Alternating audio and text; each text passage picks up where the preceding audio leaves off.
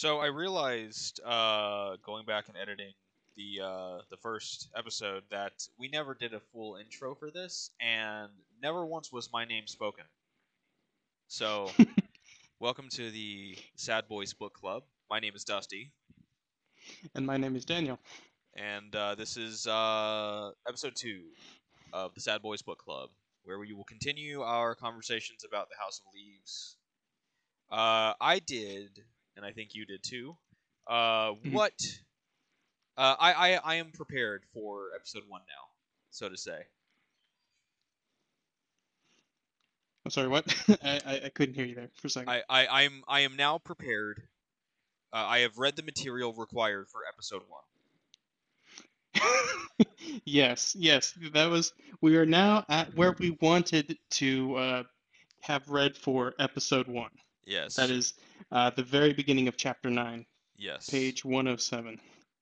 Yeah, but before we go too deep into that, I wanted to talk to you about this, and I have been sitting on this for like 4 days, and I've been wanting to talk to you about it, but I'm like, I got to save it for the podcast because I just gotta save it for the podcast.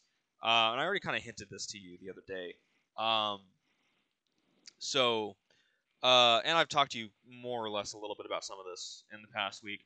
Uh, so I've been wanting to get back into my own personal writings and get back into a Yes, nice like kind of writing habit because writing is just a really healthy and creative hobby to kind of get into the habit of, even if you're not doing it professionally. It's great. definitely. Yeah, it's great for like your brain and your brain's health and your own mental health and all that other good stuff. So I want to Yeah, get back into writing. it.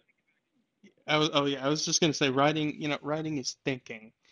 It's just thinking longhand. You improve your you can see by my stammering that I have not been writing in a while, and I think that's kind of a thing that at least for me, when I'm in a more practice of writing, I get better at communicating thoughts because it's just like kind of like an exercise that allows me to order my thoughts in a more meaningful way, I would say. Yeah. So, what I've been doing to try and I haven't actually started writing again yet. I actually want to get back to that today. I wanted to last night, but I got too tired. But what I've been doing to kind of get myself back into that motivated writing state is I've been listening to a lot of lectures and just general videos of Brandon Sanderson. Hmm. And I purchased Elantris and the Final Empire a couple years ago, and they've been sitting on my bookshelf because I was like, oh, I want to read Brandon Sanderson. I want to give him a try because I've always heard great things about him. And I had started the Wheel of Time, and I know that he finished the series for Robert Jordan after he died. And so I always wanted to give him a try, but I kept like kind of putting it off as like before I read Elantris because I wanted to start with Elantris because it's his first book, and I don't care what anybody, including him, what they say. I'm gonna start with his first book published, which would be Elantris. So I was putting it off for like years, for I guess years now, because I wanted to read other things first. I wanted to finish the first book of the Wheel of Time, which I haven't yet. I wanted to start reading the Eisenhorn trilogy for Warhammer 40k, which I haven't done yet. But I had like these lists of books I wanted to go through. I wanted to finish Dune, among other things. So this last week, I decided, fuck it, and I started reading Elantris, and it's really good. I love it. That's really cool. That's the his Mistborn trilogy, right? No, Elantris is so like all of his, not all of his books, but like his Hmm. main fantasy books, all of his main fantasy books are all collected into the same universe known as the Cosmere.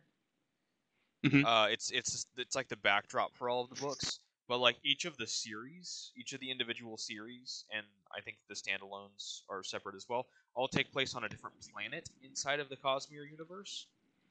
Hmm. So Elantris is a standalone book, though I've heard that he is planning sequels for it in the future. So it's a standalone book, and then Mistborn, the original Mistborn trilogy, and then Mistborn Era 2, which is 4 books, are all on the same planet. And then like the Stormlight Archive series is on its own planet. That's like his big series. That's supposed to be 10 books Hmm. long. Number 5 comes out next year. Wow. Then there's like standalones like Elantris, which is on its own world, and then I think Warbreaker is on its own world, and then there's like short stories. I don't know too much. I'm very new to this. But yeah, I've been listening to a lot of his lectures and him talking to fans and talking about writing, and it's really helped me personally, like try and get an idea of like how I want to go back to writing and what I want to do, because he's very easy to listen to, because he's very he doesn't have that air of like arrogance or elitism, or like, you know, like I'm a famous person so I have this gravity over me that makes me feel like I'm better than you, like, you know what I mean. Yeah. He Yeah, doesn't I've seen videos, maybe not as many as you, but I've seen like a couple, over the years, and he does kind of strike you as more, very down to earth, pretty normal guy. Yeah, so he's like very easy to listen to because of that, and he also is like really knowledgeable, despite the fact that he may not think he is as much, because you know he's a professional author. He's been doing this for 20 years now, and you know he knows what he's talking about. So there's a lot of really good information there, even if you're not wanting to write sci-fi or fantasy. I think a lot of it translates over. Like obviously, maybe not the stuff talking about magic systems, but a lot of the general writing does transfer over to even if you want to write like romance or action adventure or thriller or horror or whatever. So yeah, that's kind of gotten me back into an idea of wanting to start writing again, which you and I have talked about as well, separately. So yeah, to round it off, I started reading Elantris, and it's fantastic. I love it. I am on chapter 5 right now, which I think is somewhere in the ballpark of like page 50, and it's pretty Wow. cool. And I'm looking forward to getting more into it as I go. But yeah, that's what I've been reading outside of House of Leaves this last week. That's pretty cool. I've not really done like too much reading of like outside of House of Leaves. I haven't physically read too much. I have listened to a little bit of A Time of Contempt in the Witcher series by Andrzej Sapkowski. Yes. I've been really enjoying that. I started that, I guess, late last year. I think I'd actually never played or read or watched any of the Witcher movies, games, TV shows, what have you. But I don't know. It went on sale because of the new remaster for the next gen. So I was like, what the heck? I've heard good things about it. So I start playing it and immediately 100% into it, which is interesting because oftentimes I'm not always the biggest fantasy guy, at least historically. I can be pretty picky about what in the fantasy genre I like and what I don't like. But I don't know, for whatever reason, it really just clicked with me, and so I went through and I got the audiobooks, and I've gotten through the first. Let's see, so the Last Wish is the first, I guess, canonically the first collection that's a collection of short stories. Then it's Sword of Destiny, then it's Blood of Elves, and then it's A Time of Contempt. So yeah, I guess that makes me. I'm about two-thirds of the way through the fourth book at now, and in a little over. Let's see, about. All right, looks like 2 weeks. Wow, it's really tearing through it. Yeah.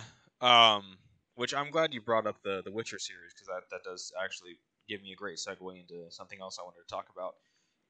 So I've gone through the entire Witcher series twice now. The second time was like November, I think, November of this last year. Mm-hmm. The first time was like 3 or 4 years ago. It was like 2019, I think.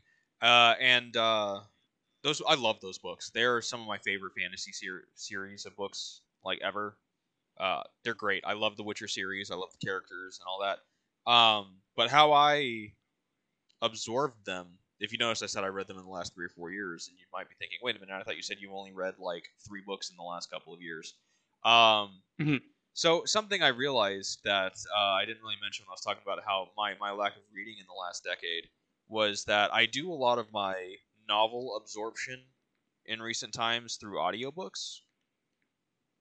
And I don't know. I know you and I might kind of have like minor disagreements on like the nuance of this, but I don't personally consider listening to an audiobook the same as reading a book.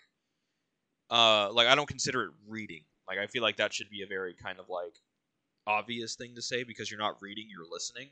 I don't think it like they're both different means of consuming the same medium. So like I don't think that like, reading a book is inherently better than listening to an audiobook and vice versa. It's just kind of a what works for you kind of thing. Cuz like I have a friend who's dyslexic and I imagine audiobooks are much easier for him because reading is a much harder thing to do if you're dyslexic than it is if you're not, obviously. But yeah, I've listened to an insane amount of audiobooks in the last 5 years or so because it's super convenient. I can do it. I can listen to them while I work because I've had the luxury of the last couple of jobs I've had. They've allowed me to use like headphones and shit, so I can like listen to music or YouTube videos or audiobooks while I work. So it's allowed me to just blitz through so many things. Like I've listened to The Stand, which was amazing. I've listened to It, which was amazing. A lot of Wow. Stephen King. Like a lot Both of of Stephen those, King. those those are like 40 out. Those would probably be like 40 hours, right? Yeah, Each. for me that's one work week. Well, a little more than, but 2 work weeks really, I guess. Yeah, I've listened to the Witcher books, all of them twice. Only Season of Storms once though. Um, yeah, like I don't need to go through every single book. A lot of World of Warcraft books because I'm a nerd. Uh, but yeah, I've gone through a lot of books on Audible. And it's I do consider that as a means to consume novels. Like I do think it counts as. I don't think you're any less of a an enjoyer of novels or books or whatever for listening to audiobooks instead. But I do consider it personally to be different than having read a book because using your ears and using your eyes are two completely different things. But yeah, do you want to I chime in on guess. on audiobooks for yourself? Um. Yeah, pretty. I mean, similar. I feel pretty similarly in terms of like that. I've really, I've had a lot of. I've listened to more audiobooks in the last several years than I've listened to or than I've read uh, physical books. Um, I don't know. I'm a little bit more as far as what it means to read. I guess I can understand from a mechanical standpoint it's different. You're encode the means that the information is encoded into your brain um, is like your eyes are like interpreting symbols versus ears interpreting sounds. But I don't know. I mean, as long as that information is still more or less being encoded, I'm kind of like I'm pretty lax. I don't really care if someone's like, oh well, I read it, but they're referring to listening to an audiobook. Not saying that you're like super strict about that necessarily. I'm just saying like just in general. I'm pretty laissez-faire about how whether it or not it is reading. Although I do kind of hew a little bit closer to your idea that it mechanically is different enough that I don't necessarily consider it the same activity, but I'm not really going to fight somebody on, whether or not it is. I think at the end of the day, what really matters is probably how it's stored in your brain, I guess, if that makes sense. And I don't really know a lot about the neuroscience of how that works, so I'm just like I'm happy to just kind of be like, okay, whatever works for you. Yeah, I can only talk to personal experience, but I personally feel like if I physically read the book, I feel like it is stored in my memory a little better than if I listen to a book. That's just I don't have any scientific evidence to back this up. This is purely anecdotal based on what I feel like it is, not what I actually know it is. But I feel It like might be different from person to person too. yeah, I could, because like for me, and I think part of it is because a lot of the times when I listen to audiobooks, it's when I'm like driving or when I'm actually working. So I am Hmm. multitasking in a sense. So maybe I'm not quite absorbing the information the same way I would if I was like staring at the text on the page and like trying to like making an actual effort to read it, like using my full mental capacity to focus on the book. Mhm. Um, That that's true. I think part of it also it's not even necessarily just the mechanics themselves. It's like how much focus you're giving something because yeah, exactly. I, I think I've done similar things where I'll like have it going, while I'm like commuting or running errands or something like that. And obviously, I'm paying more attention to like okay the road and stuff, but I'm still following the thread of the book. I guess that's probably not the same as I'm sitting down. If I were to sit down and listen to the audiobook while I don't know, I'm just sitting and more, my entire focus is on that. Yeah, this is a bit of an aside, but kind of like to what you just said. A long time ago, this would have been 2015 or 2016. I remember there was a day. It was one of my days off from work, and I had the audiobook for Jurassic Park. And there was an entire day where I woke up and I just really wasn't feeling like getting out of bed. So I flipped on Audible on my computer, and I just listened to Jurassic Park for the entire day. I think I had like 7 or 8 hours left in the audiobook, and I didn't get out of bed that entire day, and I finished that audiobook. And that was fantastic. It was a The very like lazy audiobook day. for the audiobook for Jurassic Park is really, really good. That's one that I've done over the last four. I think it was about 4 years ago. I did that, and it was phenomenal. I Yeah, don't know. I this may be heresy for our age group. I was always just kind of like okay on Jurassic Park. It was never like, oh, I love this movie. It's not to say I have a negative opinion on it, but it was just like okay, yeah, it was pretty good. I liked it, but the to me the audiobook was, and I probably guess by proxy the book was a lot. I found a lot more interesting. yeah. I'm of the opinion that I love Jurassic Park the movie. Like it's definitely up there for me in terms of like Spielberg movies. Uh, if I had to pick a, this isn't a movie talk, but if I had to pick a favorite Spielberg movie, it might be Raiders of the Lost Ark. But yeah, Jurassic Park's definitely up there for me. In terms of like Spielberg films. But like when I was going into the audiobook, my thought process was like, I imagine this is going to be a very good book because I've heard so many good things about it, and I know how revered Michael Crichton is as an author. I've only ever listened to the audiobook of the first Jurassic Park, so I haven't read anything else of his work, but I know he's considered to be like a really, really phenomenal author, which I'd love to get into Mhm. more Crichton in the future if I ever have the opportunity or the time, really. Yeah. So my going into it, I figured that I would like the book, but I wasn't entirely sure how I'd feel about it compared to the movie because I was kind of going into it with the bias of having seen the movie many times first, kind of like with like I don't want to say this, but like kind of like with like Lord of the Rings, where if you watch the movies first, then you read the books, you might find the books kind of boring comparatively, especially Fellowship, because Fellowship has Mhm. a lot more tacked on. Or let me put it this way: I don't want to make it sound like the. Okay, let me put it this way. There is a lot of stuff before Rivendell that is taken out of the books for the movie. Like in the movie cuts out a lot of the first half of Fellowship of the Ring because the first half of Fellowship of the Ring is purely them heading to Rivendell, and like it takes out the bit where Frodo holds onto the ring until he's 50 because his thought process is Bilbo went on his adventure in The Hobbit when he was 50, so I'm going to wait until I'm 50 to head out on my own adventure. And when Bilbo gives Frodo the ring on his 111th birthday, I think Frodo's like, oh, I want to say he's in his 20s. He might be in his early What? 30s. Yeah, he holds onto the ring for like 20 years or more. Okay, I'm Before leaving just the Shire. I'm gonna beef with the Tolkienites right now. That is so whack. That is so. That is such a whack plot point. I that is it does that's silly. it does make sense when you're reading the book. I'm not giving it the full context, so you're only getting like an abridged version of it. But yeah, so when he leaves the Shire, really the movie doesn't cut out too much. It's mostly it just basically cuts out Frodo being like, I'm gonna sit on this for a while and then I'm gonna leave, and then he leaves. It's not as crazy as you'd think. But after they leave and they meet up with Merry and Pippin and they're heading to Rivendell and all that other fun stuff.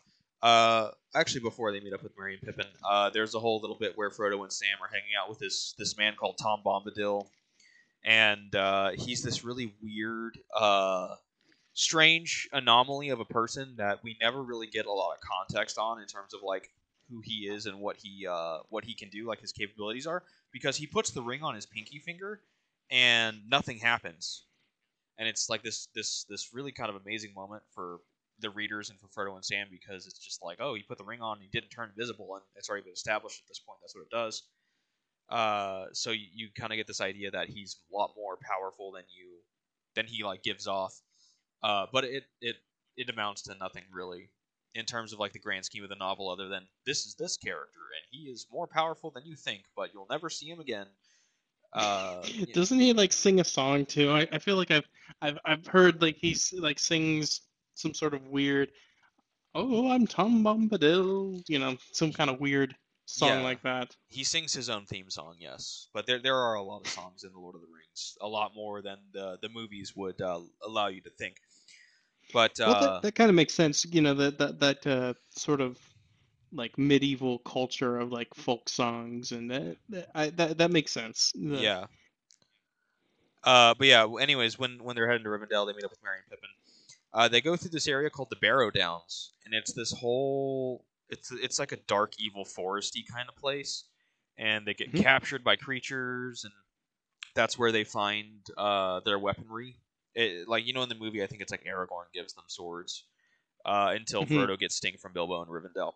But no, in the books, it's they get their weapons in the Barrow Downs. They find like this essentially treasure trove of fallen warriors, and they find a bunch of weapons that'll suit them. And I think for like Merry and Pippin, those are the weapons they take throughout the rest of the trilogy. I could be wrong on that. It's been a long time. But to make a long story short, there's a lot of stuff, especially in Fellowship, that gets cut out from. This was about Jurassic Park, by the way. This is how this started. This whole story is uh, about Jurassic Park. Uh, so there's a whole lot of stuff that they cut from Fellowship from the book, and I personally think it makes the movie better, because this stuff would have dragged the movie down substantially, because it's just I personally find the Barrow Downs tedious when I'm reading through Fellowship. I love Fellowship. I love I love all three books. The books are amazing, but I find the first half of Fellowship, in between them leaving the Shire and then making it to Rivendell, kind of a bit tedious at times. Personally, I know that might be heretical to say for a lot of Tolkien fans, but I just don't much care for the time in between the Shire and Riverdale and the Fellowship book. Everything else is great, but like that, it's a little rough for me. But to get this back to my main point for Jurassic Park, I understand that there were probably going to be more things in the book that weren't in the movie, because that's just how adaptations work. But man, I was not expecting to like the book so much more than the movie. Like it was a it was an experience. There's the aviary in the book, which they kind of bring back around in Jurassic Park 3, the movie. But mhm. how they did it in the book was fantastic. And then there's the whole sequence, which is basically the entire plot line for Grant and the kids, where they're being stalked by the T Rex like the entire time. Right. And that was just amazing. There's the part where they get to the lake and they see the T Rex sleeping, and they have to they have to take the boat and sneak it out into the ocean, or not the ocean but the lake, and get the Mhm. get away from the T Rex before it gets to them. And that's a really tense scene, and that's really cool. And that's what ends up leading to the aviary. Then there's the whole sequence with the Velociraptors in the what was the building called? Uh, in the building. In the movie, it's the kids hiding from the raptors and locking one in the freezer. In the book, it's Grant essentially doing a 1v3. against the raptors, and him just systematically killing all three raptors, and it's so cool. I was like, oh my god, this is amazing. Why was this not in the movie? Probably would. It was probably. I bet they thought to put it in the movie, but it was probably just a really tough to get it to film. They probably had a hard time getting the like the CGI. Not that it wasn't an achievement for CGI at the time, but I'm sure that there was like they had to be strategic about how and when to deploy their resources. Yeah, And so I guess it's probably they probably I don't know. Spielberg is a very canny director in that whenever he comes to like limitations or like the famous story about how Jaws they could never get the shark to really work. So what they were very strategic, at least because it was a mechanical thing. It was not CGI really. So they had to be very strategic about how and where it was deployed.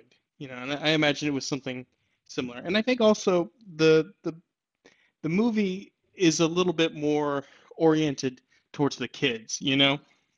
yeah, I think that's a reason. Maybe that's a reason why I prefer the book to the movie. This is just like a personal thing. I don't I've never been like super into like stories about kids. Even when I was a kid, I didn't want the protagonist to be a kid. I wanted it to be an adult. yeah, And so I've never, for whatever reason, it just doesn't. It's not that I dislike them. It's just that I don't connect with them as readily as like the as like the story told a different way. And I think that's probably one of the reasons why I think I like that better. yeah. Also, the book, um, it is missing some pretty significant big moments like I mean, the Unix system comment. I was gonna go into that. I was gonna say I much prefer in the book how it's I forgot their names, the kids' names. Tim, I think, is the kid, the boy.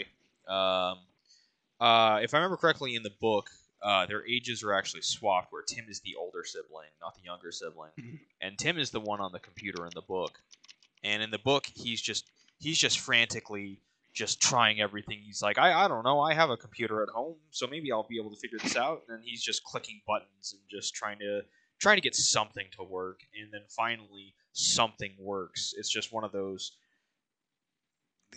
not quite like an ass pull kind of thing, but I feel like it's much more realistic than it's a Unix system. I know this, and then suddenly you have this 11-year-old girl hacking into a theme park mainframe and doing everything that just needs to be done in order for the heroes to triumph over the dinosaurs. Like it's great in the movie. Like it's stupid, but it's great.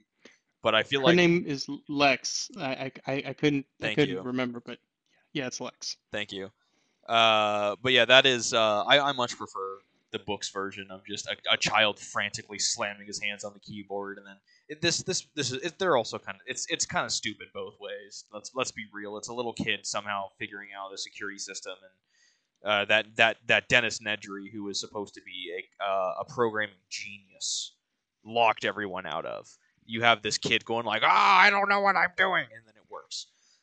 Which they're I don't know. I mean, I've had users find very astonishing ways to break like the programs and reports that I've built so over the years. So you I don't know. Maybe that you need somebody that doesn't know what they're doing just so they know that they can break it in the right way.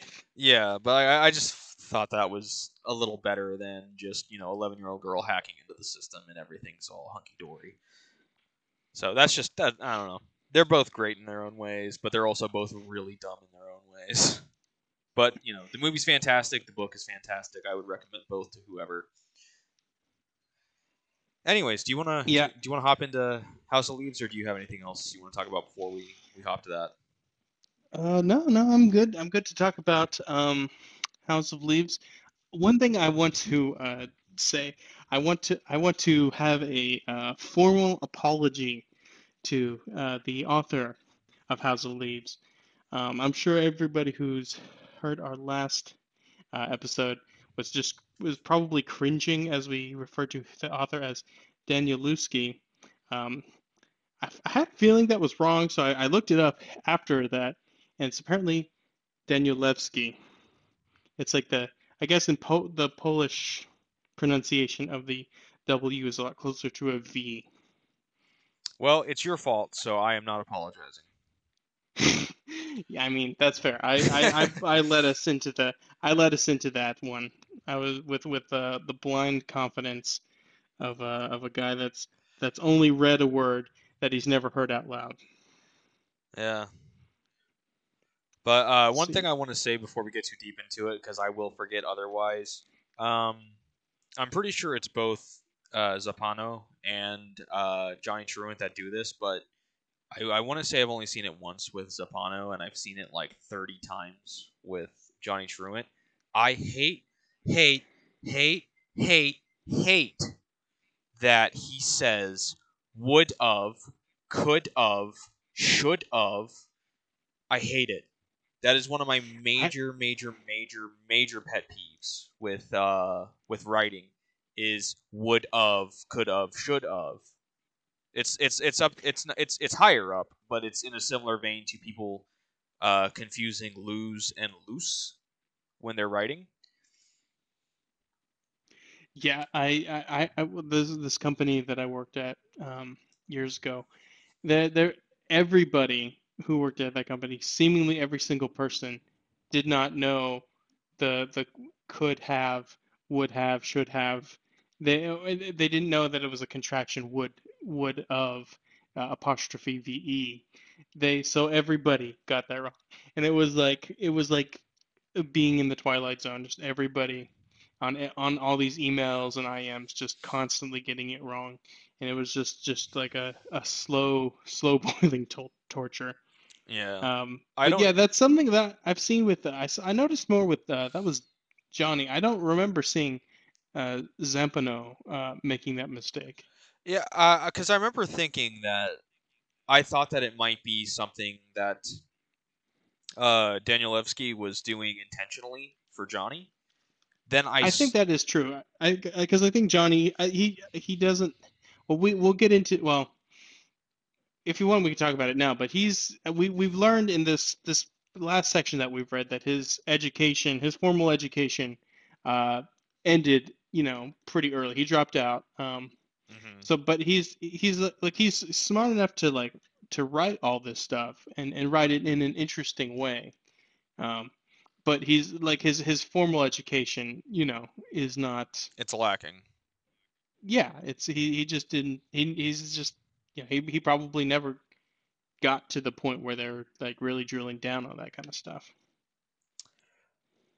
I was reading the book this might have been last week actually when I caught this before chapter 5, and I saw a lot of Johnny Truant. I would have done this, I could have done that, whatever.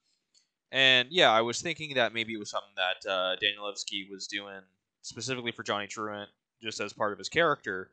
But then I saw it happen with Zappano in the House of Leaves, and I don't know if it's happened more than once, but I saw it one time, and I know I saw it in there one time because my brain just broke for that second, and I'm like, oh, either both Zappano and Johnny Truant are illiterate, or Danielewski is illiterate, which I realize is an exaggerated thing to say because he is a very talented writer.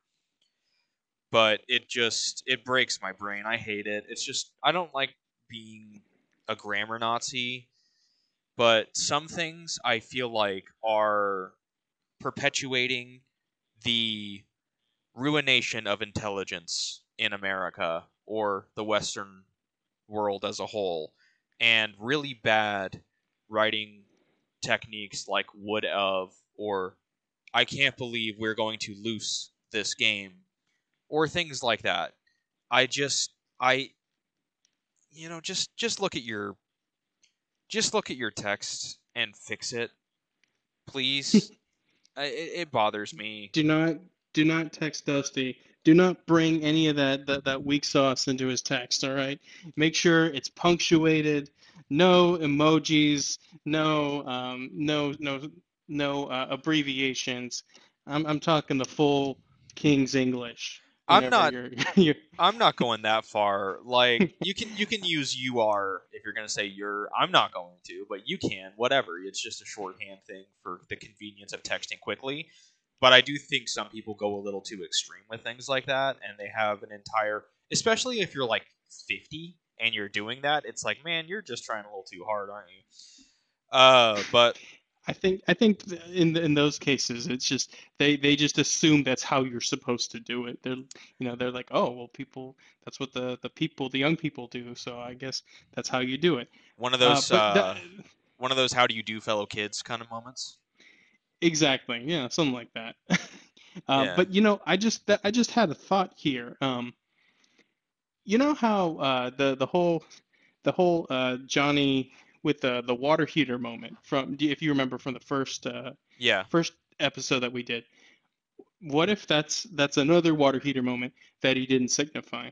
Because if you were saying that's something that we've noticed as being characteristic of Johnny's writing, maybe that's something that he slipped in there at that moment. If maybe we could go back and look for it sometime and kind well, of see if we could contextualize it. But that's the first thing that comes to my mind when I think about that moment. If Zampano is making that mistake. I do remember there was another sequence of Johnny adding something into the House of Leaves that he mentions. I can't remember what it was specifically, but I remember there was another instance where he said that he added that in. Or maybe the editor said he added that in. I don't remember which it was. Yeah, that's I don't know. I think that's something that I need to be more diligent about looking, is to kind of like see if I can ever detect like a wandering tone to kind of maybe indicate maybe this is not Zampano, but rather Johnny talking here. Yeah. Um, and I want to get this out of the way now too, because I don't want to have a bit of a whiplash where it's like I love this, I hated this, I love this.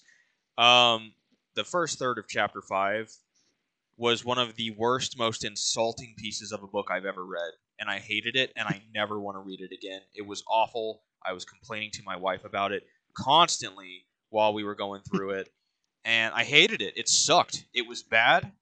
It was terrible. It was useless. It had no purpose existing. It was brought back at the end of the chapter for like one payoff line that did not need to be in there because it added nothing to the book other than being like, "Hey, remember when I spent 13 pages talking about echoes? Here's an echo." It was so dumb, and the Johnny Truant tangent that was like 3 pages long in it was nonsense. It added nothing. He was just saying words like they didn't mean anything. At least to maybe my brain was too fried to catch meaning, but they didn't mean anything. He was just like, "Oh, Zappano is talking a bunch of bullshit, so I'm going to too."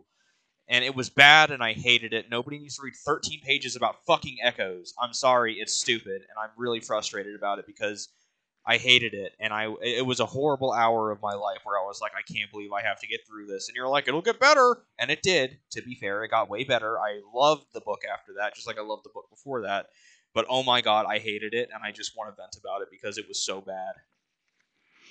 Yeah, that was a low point for me, at least so far. It reminded me of trying to read. I took a physics of sound class when I was in college, and it was excruciating. It was sometimes it was just like I'm just trying to listen to I'm not. I would not regard myself as a particularly mathematic or scientifically minded person. Um, I have other things that I'm more interested in personally and more naturally inclined towards. And it was just like it was just pulling teeth trying to kind of like puzzle out, okay, so what exactly is being said here? I'm going to look back, see if I even took any notes, because I do kind of take notes as we go here.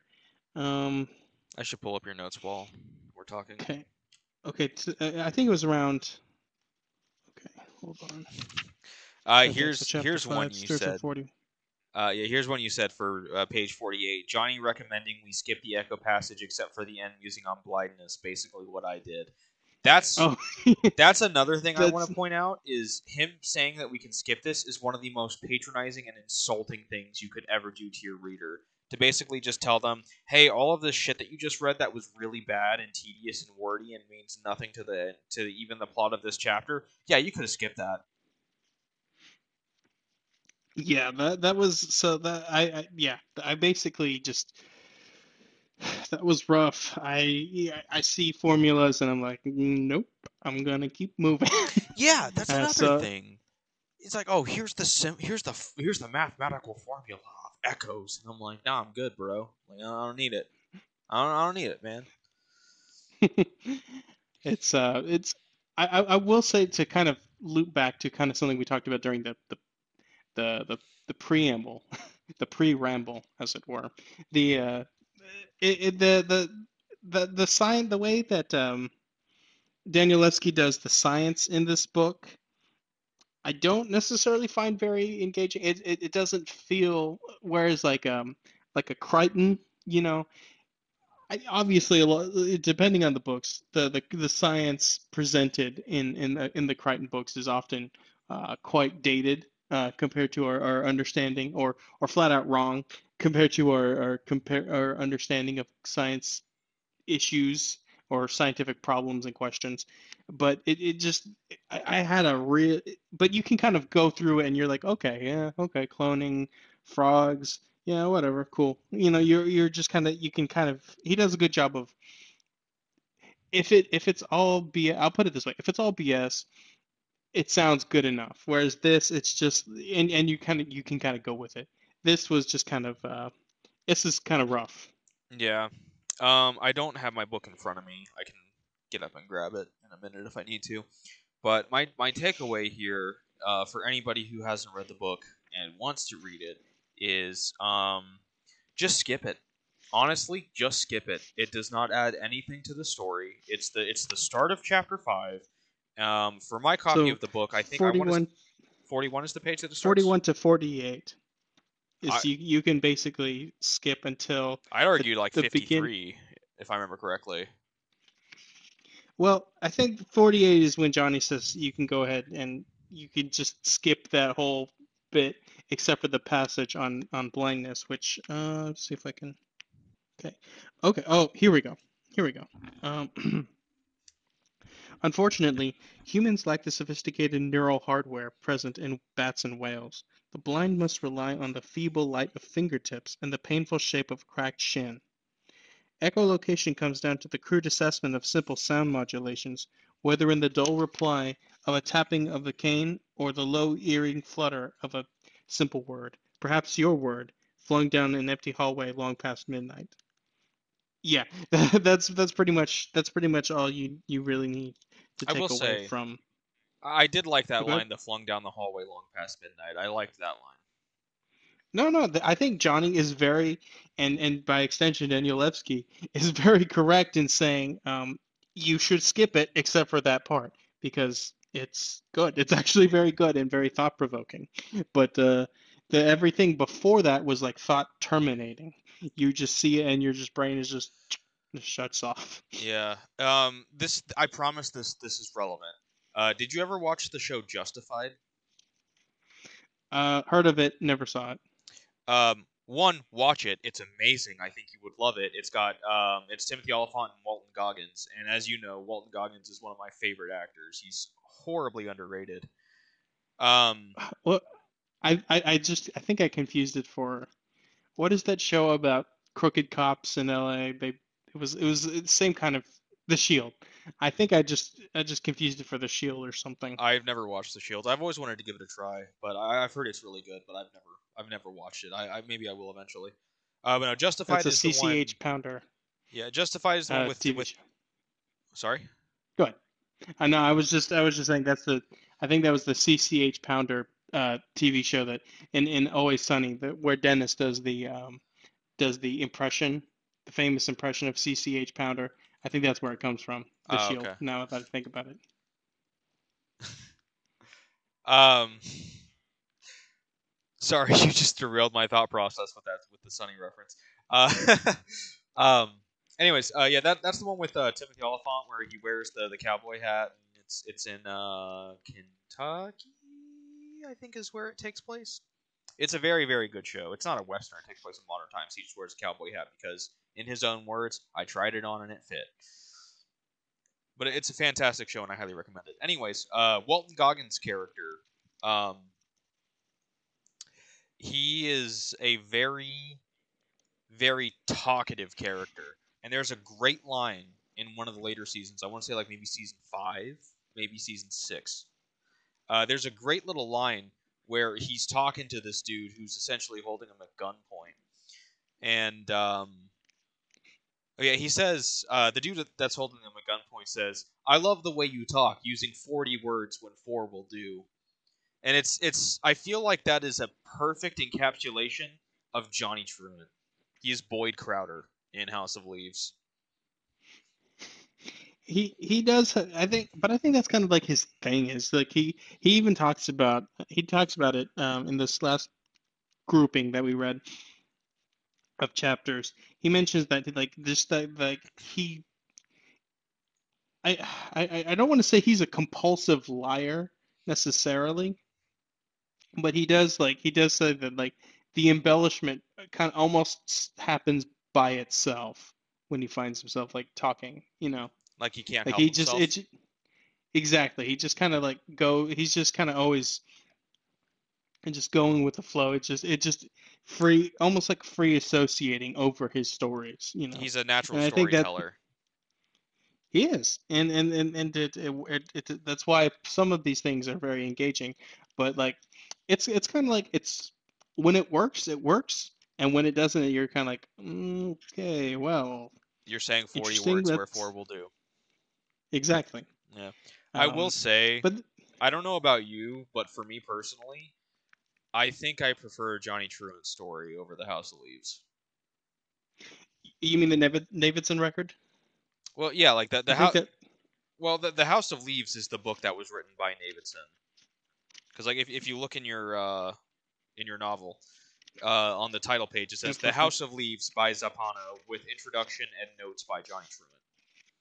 Oh, okay. Interesting. Oh, hold on. I'm lost in the. It's after the introduction, right?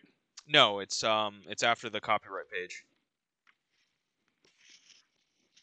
Okay, that's interesting because Or I'm there's sorry, this no, it's not. page before chapter 1, the page before chapter 1, it says the Davidson record.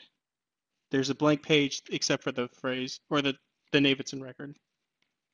Yeah, that's like the bulk of the book is the Davidson record, and then like that's like the bulk of the House of Leaves, and then the rest of the House of Leaves are the exhibits and the appendix, which are like Hmm. additional material to add on to the Oh, Davidson okay. record. That's interesting. I did not I didn't think about that, but yeah, I'm looking at that page now. Somebody House of didn't Leaves skim by. their book before reading it. I guess I guess I did. It's yeah, because that's the page before the copyright information. All right, well then I've been mentally categorizing this all wrong. Um, I've just been referring to the Zampano story as the Davidson record. I think in my thoughts and in my probably in my notes too. You're not wrong, to be fair. Like nothing you've said is wrong. Yeah, it's okay. You're That's just interesting. yeah, you're not being like you just haven't been being global. You've just been being like more narrow focused on like specifically the Davidson record, which Mhm. yeah, you're correct. You're still correct in it. We're both right here. That's interesting that the House of Leaves is a book within the book called House of Leaves. Yeah, it's just another layer of meta storytelling. That's pretty cool. Yeah, I think I do prefer Johnny Truant's stories personally, which it's not that's not at all a knock on anything to do with like the Davidson record because it's really interesting and I'm really enjoying that too. It's like a great found footage in book form kind of thing. But I am more engaged with Johnny Truant's possibly fictitious floating through his life in a post discovering the House of Leaves manuscript life. It definitely has some really interesting moments. Like just after all of that stuff about the echoes. I promise we're not going to keep talking about that. But like that's he has some very interesting like his how he talks about his boss. Let me see if I can get to it easily. Let's see. Are you Get talking about to the when he has that thought, but he actually says it out loud? yes. It's like the like the mutant has opposable thumbs or something like that. Oh no, that was during a fight. It was Oh, you're right. there's I'm yeah. okay but anyway, I just like how he describes his boss as this guy that's just like this like former art school guy. He talks about like, oh, I used to live in London. I think most people have met a similar kind of guy that's just like very tedious, very tiresome, thinks very highly of themselves and their art, but is just like just completely insufferable. Um, I think that's around the same time that uh, Thumper comes into Johnny's narrative, or I know she's mentioned before, Yeah, but I think he Thumper talks about proper. meeting. Yeah, that's how he I think he that's where she's coming to get the tattoo, and he's getting his boss tells him to hang up. You know, he's like, hey, stop sitting around and hang up her pants or whatever. Yeah. I want to say something real quick. I'm jumping ahead, I think, to chapter 8, but I have a theory that I want to posit right now since you're talking about Thumper, because it has to do with Mhm. her. Thumper is Ashley, right? Like her name is Ashley in it.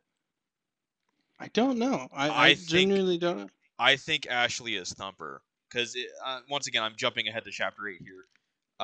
Mhm. There's the bit where he's talking about how he pages Thumper again, and she doesn't call him back. Then he has a voicemail from someone named Ashley saying to call her back that he ignores. And then when he goes on that kind of like pseudo date with Thumper, he just ends up telling her about like his life ostensibly, and he mentions Mhm. he specifically points out that when he mentions the voicemail from Ashley, that she laughs at it. And it's Mhm. only when he says he's talking about her telling him telling her things, and then I'm gonna have to dig for this and find it later. Um, but he mentions that he got the missed call and voicemail from someone named Ashley, and she laughs at that. I think she is Ashley because Thumper is a name that he invented, and she finds it funny when he calls her Thumper, which I think Mhm. is very. I get secondhand embarrassment from him sitting there calling her Thumper to her A lot face. of the things in this part, I think you can fairly have secondhand embarrassment too. Like when he gives her a copy of all the stuff he wrote about her, Yeah, it's just like no. I think I even that's. Let me see if I can find my note. yeah. Which But I he's think my note is literally just no. Oh God, please no. Why? yeah. Something to that effect. Which I mean, it's made out to where he is at least a pretty good looking dude, so he I guess gets a pass for that. Oh, you're hot, so it's Okay, fine. here's the Johnny is still in a state of extreme limerence over Thumper and oh God, no, why? And then it's he gave Johnny who can barely talk. That's true. To this point, he has said, I think maybe 20 words to her, like and including most of it are like just like very perfunctory getting to know you stuff, and he gives her this whole spiel, or this written spiel about how he's just like head over heels in love with her and like very visceral descriptions of her, and it's just like, oh, that is not, dude, that is not the play. And so what makes it worse is like she reads it right there, and then his boss also reads it, and it's just like that was like that was that was people talk about how cringe like that Scott's Tots My brain the also went episode to of The The Office. Office. it was this is so much worse. Yeah. But Oh, also, she after this is the thing that's crazy. She gives him her number to because we were talking about how he tries to call her. After that, she chooses to give him her number, which is just a certified crazy move. Somebody gives you like a manifesto about you, and you're like, yeah, okay, seems good enough. Let me give him my number, and then he doesn't call her. Later when he gets off, he chooses to call her at 3:23 a.m., which is another certified crazy move. this is also the same woman that, after this situation, thinks it's totally appropriate to talk to Johnny about how amazing her new boyfriend is in bed. So, I mean, she's not I mean, exactly the most, I don't want to say civilized woman ever, but I'm not trying to imply that she's a stripper therefore she's trashy, because that's not what I mean. I think, well, I think Johnny puts it best when he describes her as uninhibited. yeah, that's a good way of doing it. Because I don't think being a stripper automatically makes you trashy. I think that she is a stripper that just happens to be trashy. And Yeah, she has a tattoo right above her vagina that says like the happiest place on earth, right? yeah, that's. That's worse than a tramp stamp. Let's be honest here. Yeah, I don't know about that one. That was not Well, I think wouldn't be my idea. I think Wouldn't be I go ahead. I think the only worse tattoo you can get than that is a tramp stamp with an arrow pointing down saying exit only. That's ugh. There was a lot of bad tattoo ideas going on at this time period. Yeah, It was just a bad time in general for like aesthetics and it fashion and really that kind was. of. And I'm still. I mean, yeah, I guess not fully because everything must come back. But I am a little bit a little bit unsure of how about people trying to bring this era back in terms of fashion. It's just it was not a good era. It just wasn't. I agree. But yeah, the name Thumper, as I understand it, originally comes from his mental euphemism for her vagina. I thought she had like a Bambi tattoo. Was it a Bambi tattoo? Uh, I could be wrong here. I thought it had to do with the whole thing with like her, he shows off her rabbit and it's the happiest place on earth. I could have read that wrong. If I'm wrong, then excuse me. Um, but all the same, though, my general point still stands that the name Okay. Thumper is a creation of his too, since he never bothered to ask her name. Yes, he said suffice it to say the second I saw that rabbit was the second I started calling her Thumper. That rabbit being her vagina or a tattoo. Uh, Hold on. Let me actually read back. Would you say that Johnny Truant might possibly be either a sex addict or B, a sexual deviant? I think definitely he's supposed to be like an addict of some kind. I think that's just kind of his thing is how he. Well, we see a lot of things about his life that have been like pretty traumatic and pretty How and continues his life continues to be traumatic. So I ha, think that's one of the things he does, like the alcohol, the drugs, that kind of thing. That and the sexual escapades. I think those are all things that he does to kind of self-medicate. how I understand it is it was a response to him being raped by his stepfather. That's how I understood that passage to go. That's interesting. Did you interpret that differently? I interpreted that as his stepfather beat him up, Well, I I but I don't think they're mutually exclusive. I think he beat not him and raped him. necessarily, but I just kind of my mind didn't necessarily go there, but I wouldn't say that's a false interpretation necessarily either. that whole passage was just very troubling. When we're talking about, Johnny and how he's, he's his father's passed, and he's staying with his family, and this guy, he's just this completely overbearing, loose cannon, you know. Uh, I think a lot of people have known this kind of guy, this kind of uh, guy who is in the military and not really well adjusted, a very damaged person himself, and he demands everything be a certain way. I think it probably as his own way of coping, um, and so Johnny, he's got a little bit of a wild hair, we'll say, and he's getting into trouble at school. He's getting into fights, and yeah, his not stepfather. He's not his stepfather. He's, I Oh, guess, it's his adopted father, isn't it? legal guardian. Yeah, adopted father, legal Yeah, guardian. yeah, that's what it was. Um, he, yeah, he takes him. He comes home from school. He's got like his knuckles are broken, and he's all beaten up. And then it says that he yells at his family. He basically gets them to leave, and then he takes them into a field, and then it's just kind of left ambiguous as to, at least from my perspective, it was ambiguous as to what happened. He Well, said he was going to take him to the hospital after, it definitely is ambiguous for sure. but he did say that's how the tooth got chipped. At least he's like the Yes, tooth was chipped in that incident. I found it. It's on page 93. It's the very last paragraph.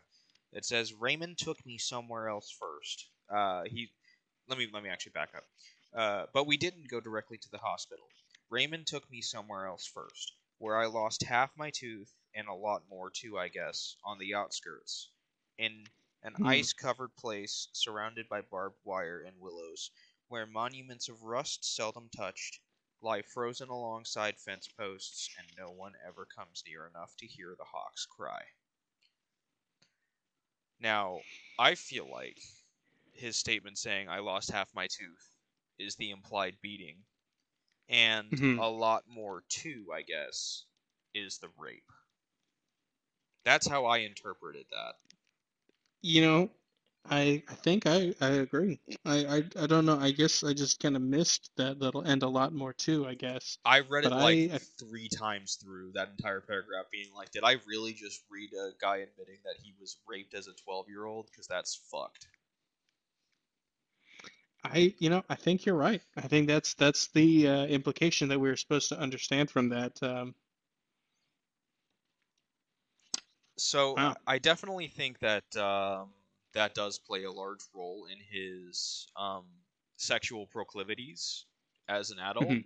because a lot of times people that suffer that kind of abuse and trauma when they're younger, since it messes with their minds, their development, it's something that they end up leaning toward as an adult. It's the cycle of abuse, and it's horrible, horrible stuff, to say the least. Yeah. I think you might be onto something there. I just kind of assumed it was a kind of self-medication for just like his general the difficulties of his life, but I think you are onto something here with like it's also a response to his direct response to the abuse. To change the subject and get to more lighter themes, let's hop over to the Davidson record because Johnny's story's getting a little heavy.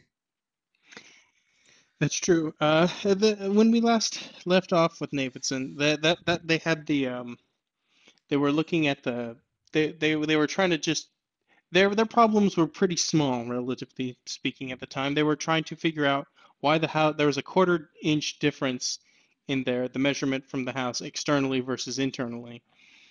When a whole foot opened up behind a bookcase, sending the books sprawling. But things they've gotten, I would say, unfathomably worse for them.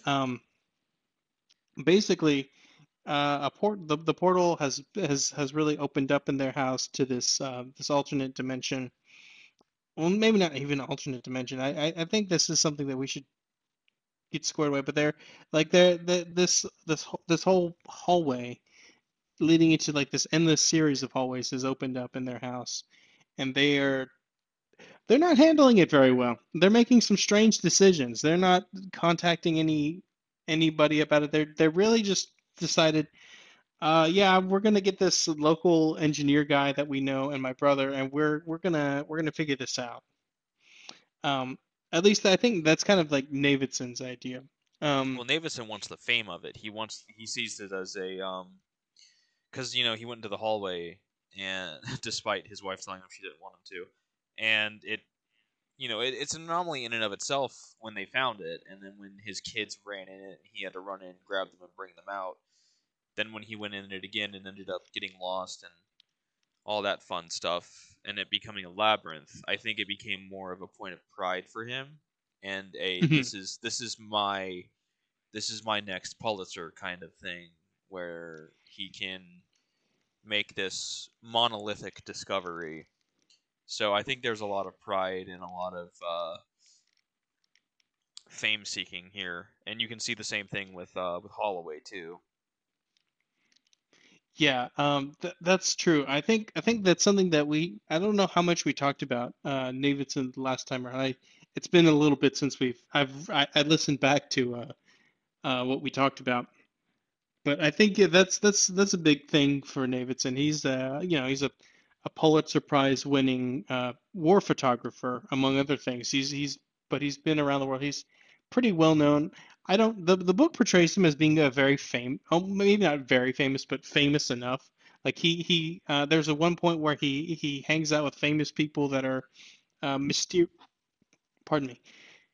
There's a part where he hangs out with two famous people that Zampano very pointedly leaves unnamed. So I'm just going to assume that it was Mike Tyson and Bob Dylan um, Okay, interesting that he was choices. hanging out with. That just I don't know. I just threw Mike Tyson in on a whim, but for some reason I really was picturing like like 1990, like Bob Dylan, like just before he got his like critical reappraisal and kind of like had like this that big second act like comeback moment. Like it was for some reason I just was picturing Bob Dylan there Yeah.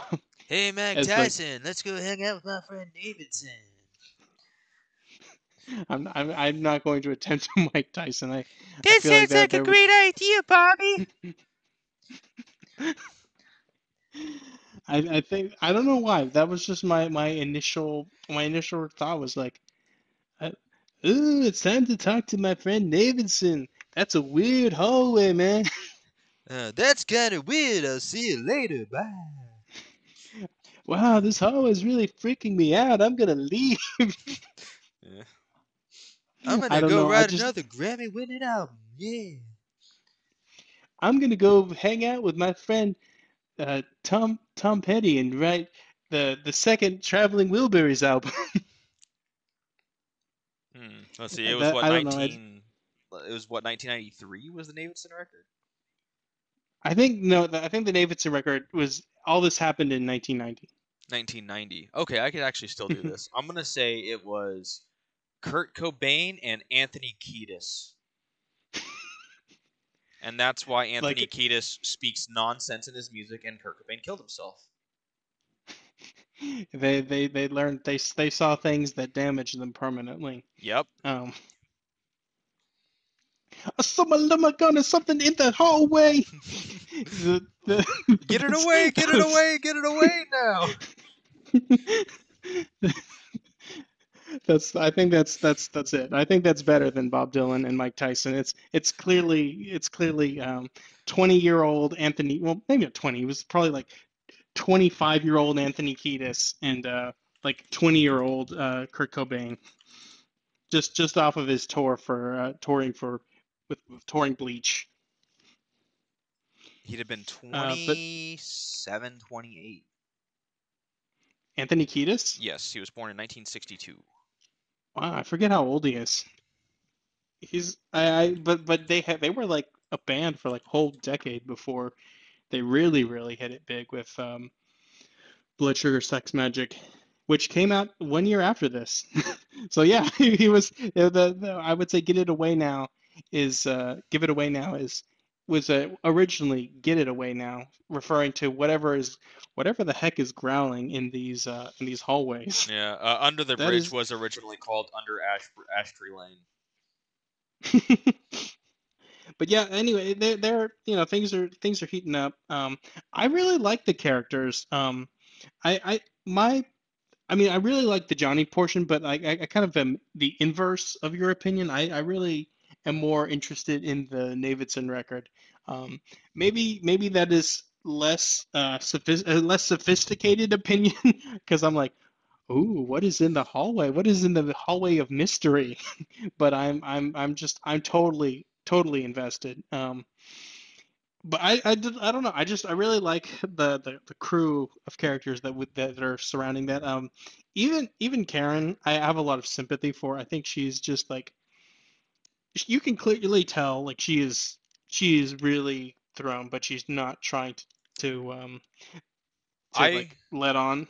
I Go ahead. feel like we're lacking some context on possible infidelities on her part, at least implied, because of it seems like a lot of probably fake authors seem to think that she was very unfaithful to Davidson during their marriage, Mhm. and like prior to the house on Ash Tree Lane, and I don't Well, I really think I, think we've had I think any. that was something that is subtextual, where they say like the house is supposed to be a new start, and that's something that new start, huh?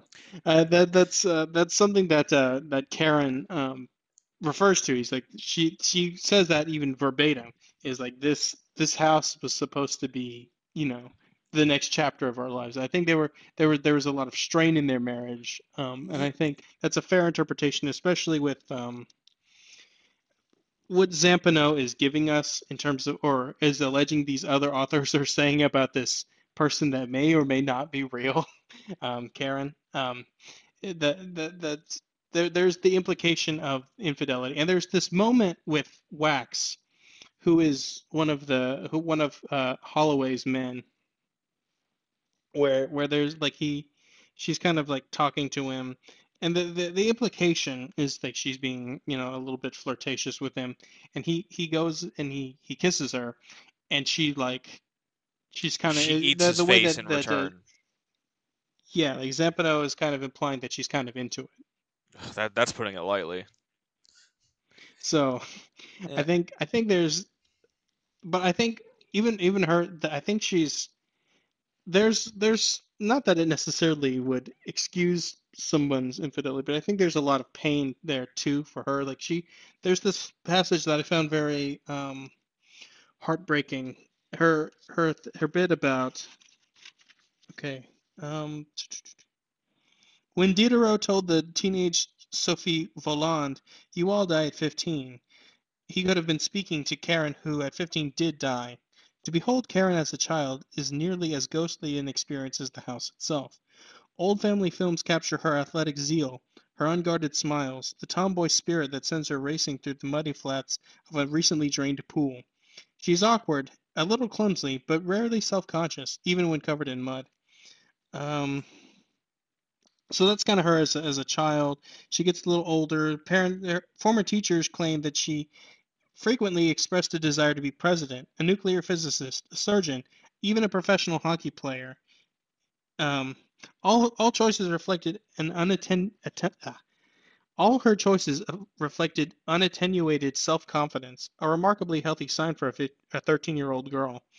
And then it kind of goes, and then by the time she turned 15, all of that was gone. She hardly spoke in class. She refused to function in any sort of school event, and rather than discuss her feelings, deferred to the world with a hard and perfectly practiced smile. Um, Apparently, if her sisters to be believed, Karen spent nearly every night of her 14th year composing that smile in front of a plastic handled mirror. Tragically, her creation proved flawless, and through her near aphonia should have alarmed any adept teacher or guidance counselor. It was invariably awarded with the Periodic Prize of high school popularity. So I think something has happened to her, particularly when she was that age of 13, which is I think when Johnny or 14, which is when Johnny also went through a similar sort of trauma that has kind of altered her personality in such a way that she's very,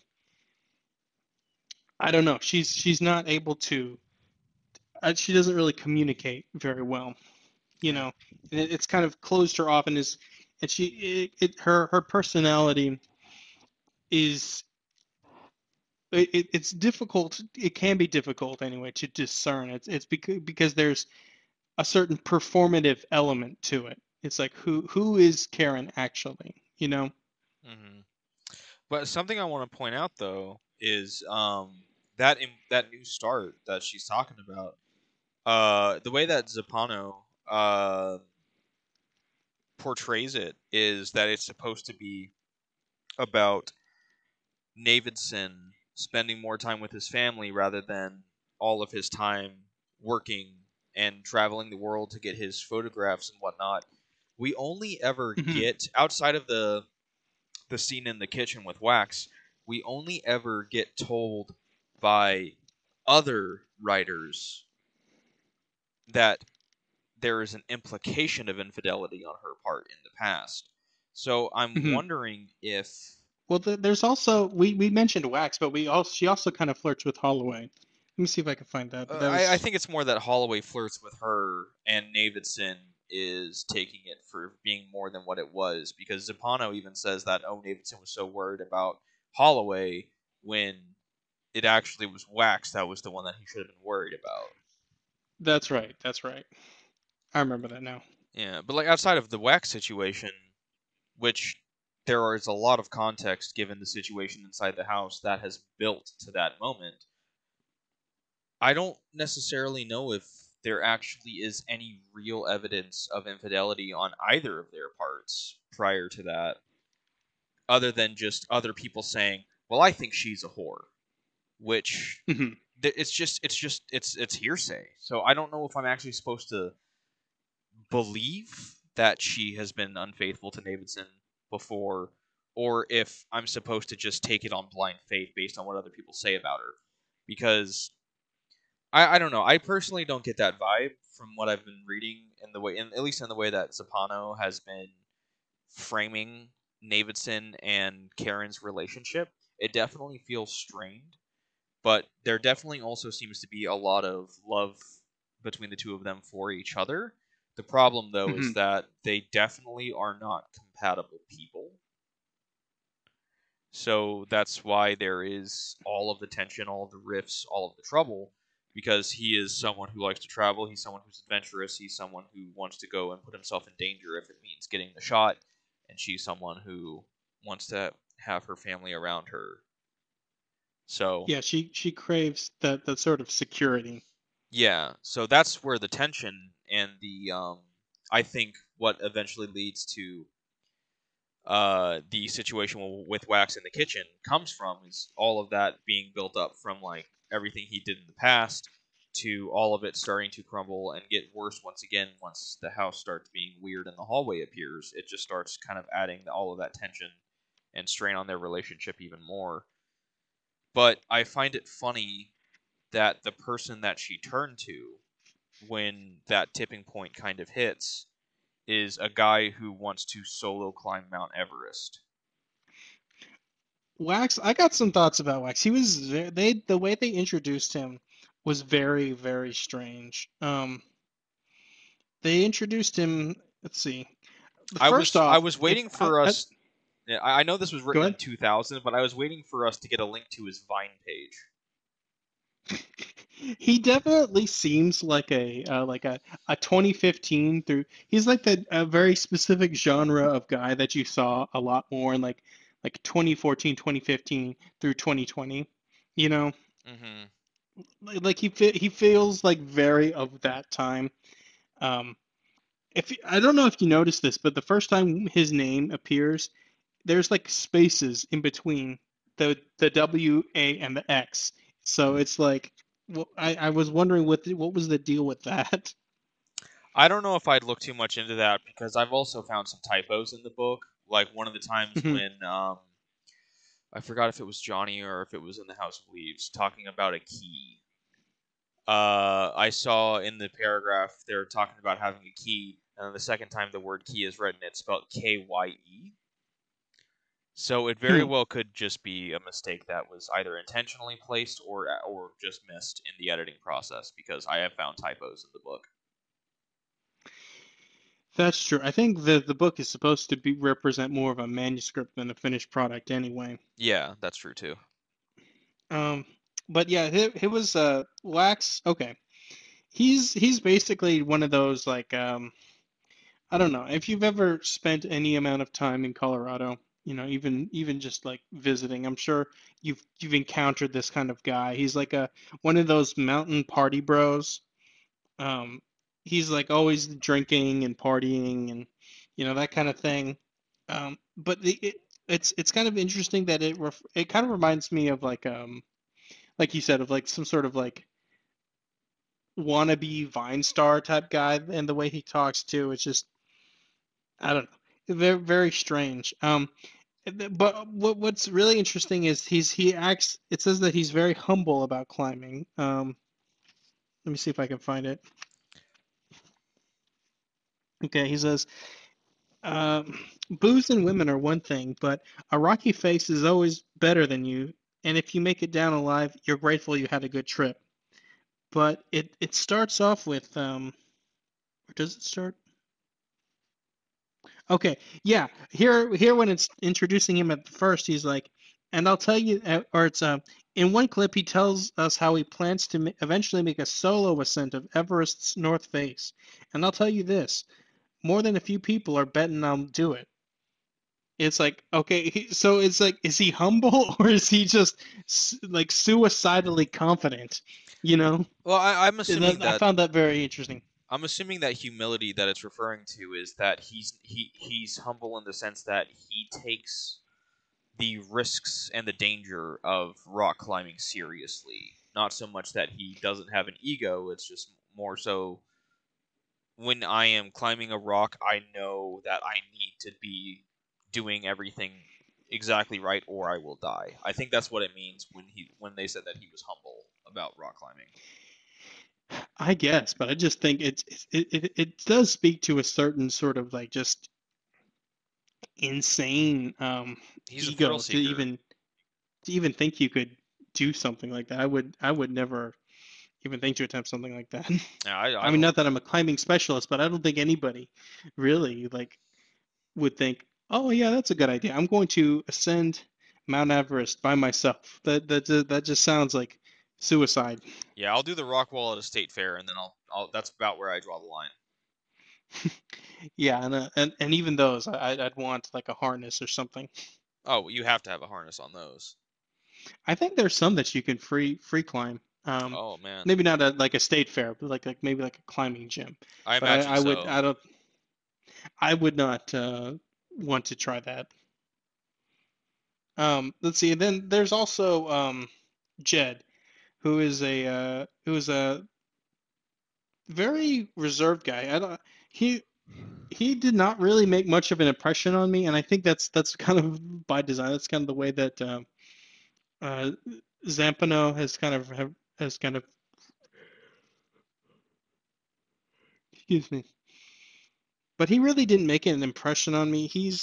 And I think that's by design. I think that's kind of how Zampano wrote him. The only things I remember about him is that he likes the artist Lyle Lovett. Was like a country artist that was popular in like the 80s and 90s, kind of like, and then he was from New Jersey. Oh wait, one thing, he has a fiance, but there's like he seems like a very like blank slate guy. Yeah, my impression was Oh God, that poor fiance is about to lose her. That poor woman's about to lose her fiance, and I felt bad for her. That was my impression of Jed. Was I feel bad for his fiance? Yeah, yeah. I don't think Jed's making it. He's got major, uh, not gonna make it energy. Yeah, maybe it's because I have a spouse, but for me, he's the only one I want to make it because he has that fiance. I don't want her. I don't want her to have that heartbreak. Nah, man. Right. Let him live. The other two can fuck off and die for all I care. Which kind of brings us to the last guy, the leader of the expeditionary crew, Holloway, and he's like To I don't know, to how would full how would you circle it, describe how would you describe Holloway? I'm gonna full circle this. He's kind of like a Muldoon. Hmm. He is kind of a Muldoon. To bring us back to Jurassic Park. Yeah.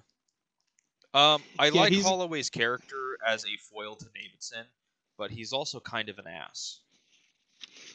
I think that's fair to say. I think there's that's something that's interesting in the book is that it plays with this tension of Davidson and Holloway, both kind of like jockeying literally and figuratively for the spotlight. Like there's the whole point where Holloway is flirting with Karen, and Davidson literally walks up to him and bumps him off of his wife. You know? Yeah, and Davidson is surprisingly strong for his frame.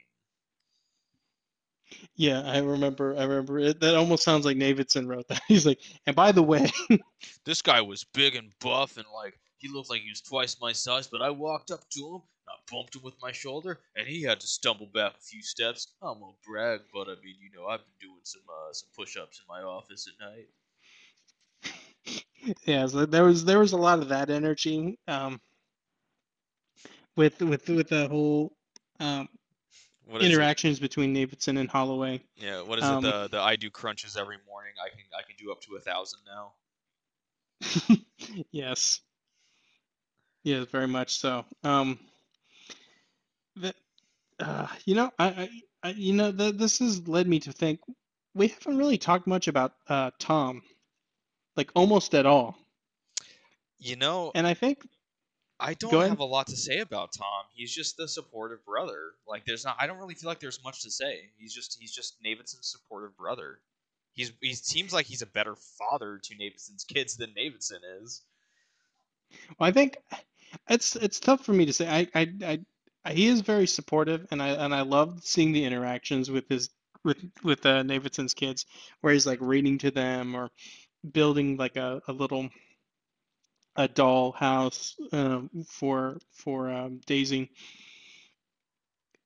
But it just because I think Davidson's kind of got a lot going on right now, with the whole, you know, um, uh, The we need whole to come thing up with a about term for it. the whole thing about my career.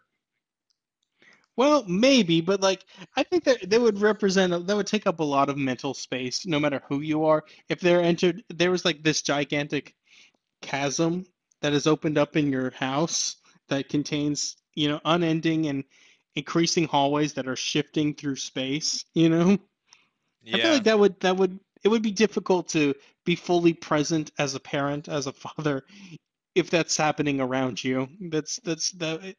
Especially when you're him and you're wanting to explore that hmm this expanse, but you kind of can't.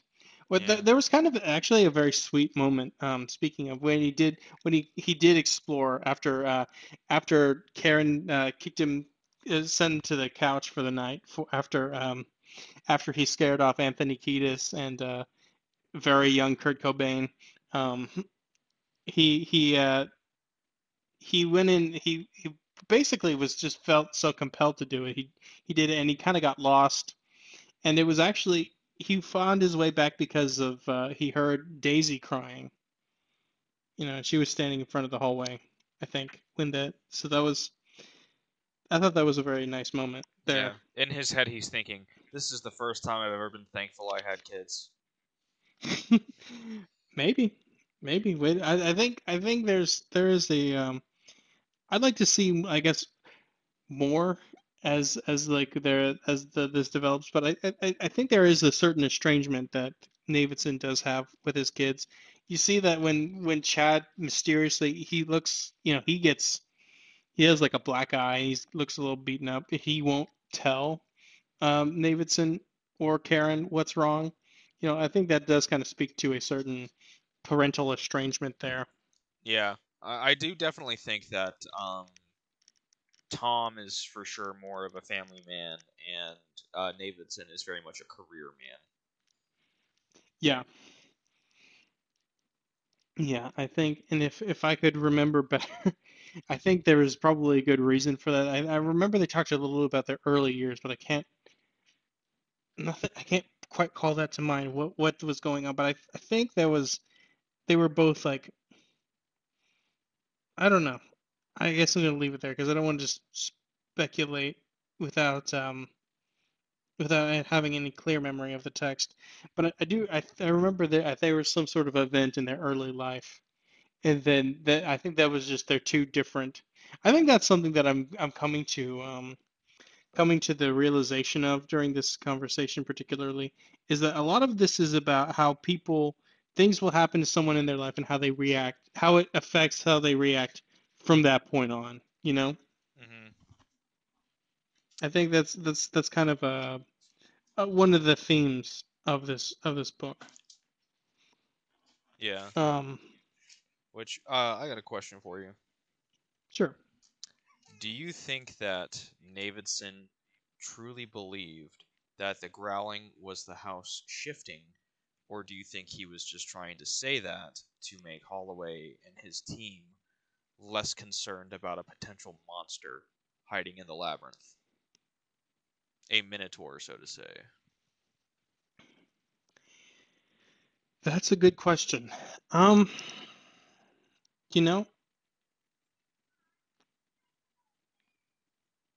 I I I I'm inclined to believe that Navidson actually does believe it is the house shifting because a lot of the moments when when they mention the growl, they also mention some kind of shift that has occurred in the house. Hmm.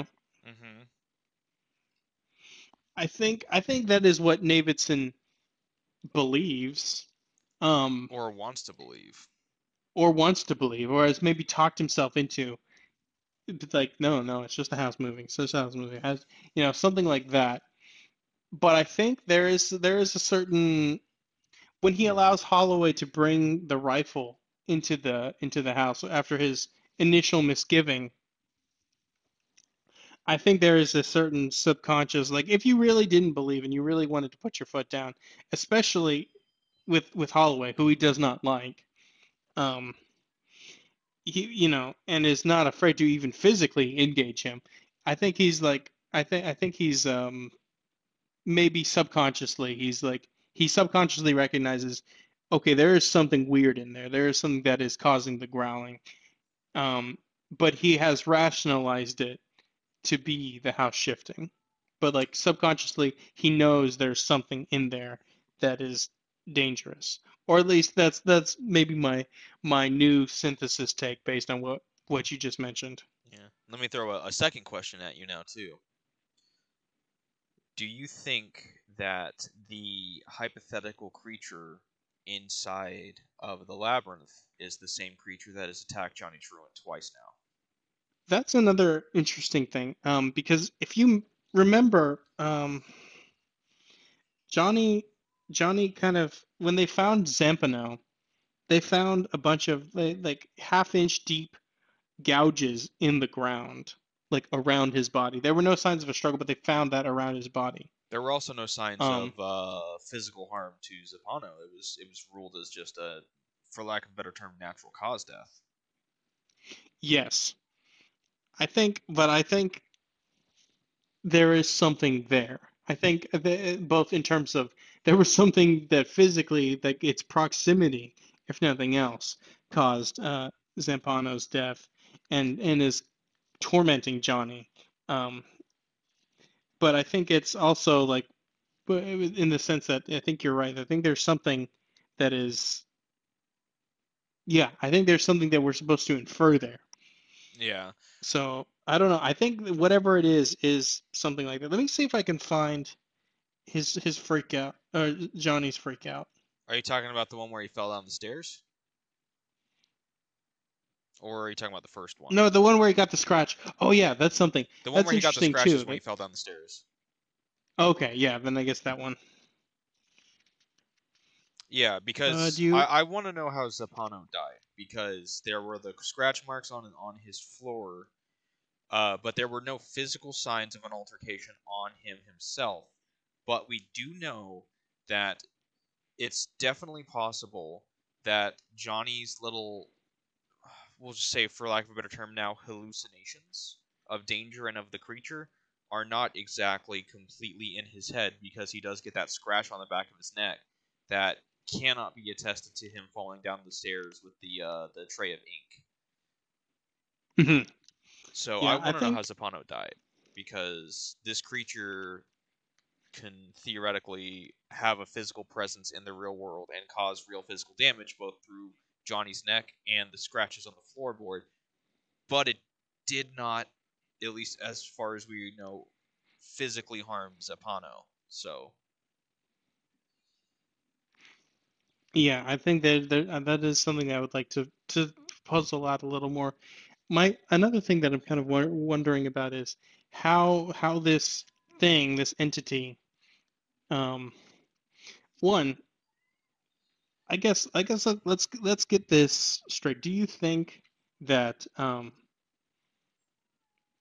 narrative of the Davidson record relative to the world of the story, Johnny's world, Johnny's story, do you think it is real? I'm gonna answer your question with a question, and Go ahead. this just came to me. I swear to God, I haven't looked anything up. This is just a thought that I just had. Um, do you think, in the context of the story, Zappano is real?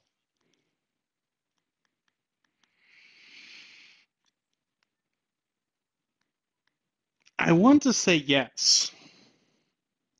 I want to say Zampano is a real guy. I mean, Johnny is not exactly a trustworthy narrator. I think we that's well covered ground both in this conversation and the previous one.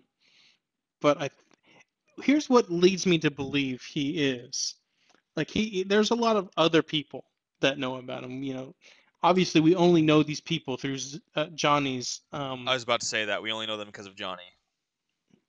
So that so I mean, unless that we can take Johnny as just like totally and fully just has no credibility whatsoever. If we can at least assume he has some credibility, at this point, I'm going to assume. I think that he is obviously a habitual exaggerator, and I think that he is also his mental state is worsening.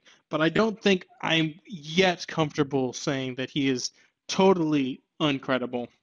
I think the people that he knows are real. Like I think he really does have a job in a tattoo shop. I really think that he's met, he Lude, a man named Lude, as his friend.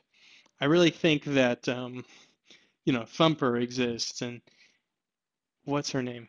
The lady he talks to about or he means to talk to about the German translation. Like I feel like those are real people, or like the people that he talks to that he says like, oh yeah, and I reached out to this person and they were they either read to Zampano or they were transcribing his work for for his story, and they said this about him.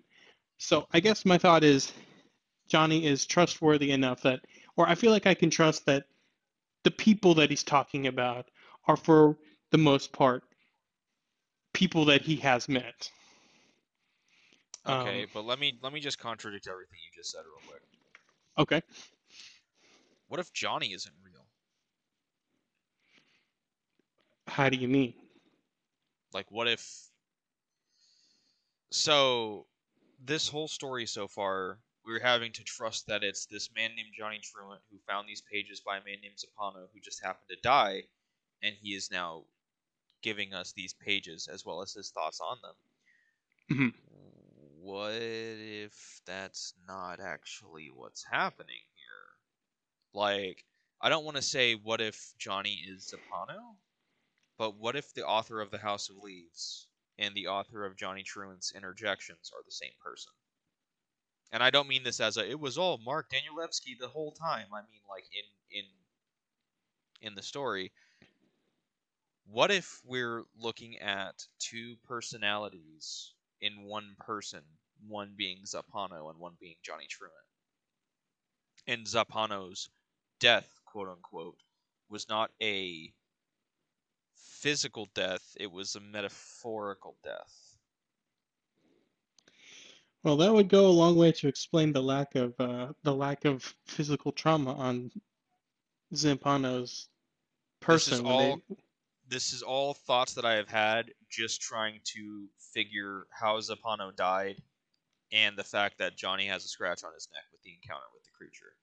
This is all Mhm. coming from that. I I could don't be know. so far off. I like these are just ideas I'm throwing into the ether because it's just thoughts I'm having because that's kind of the point of this, right?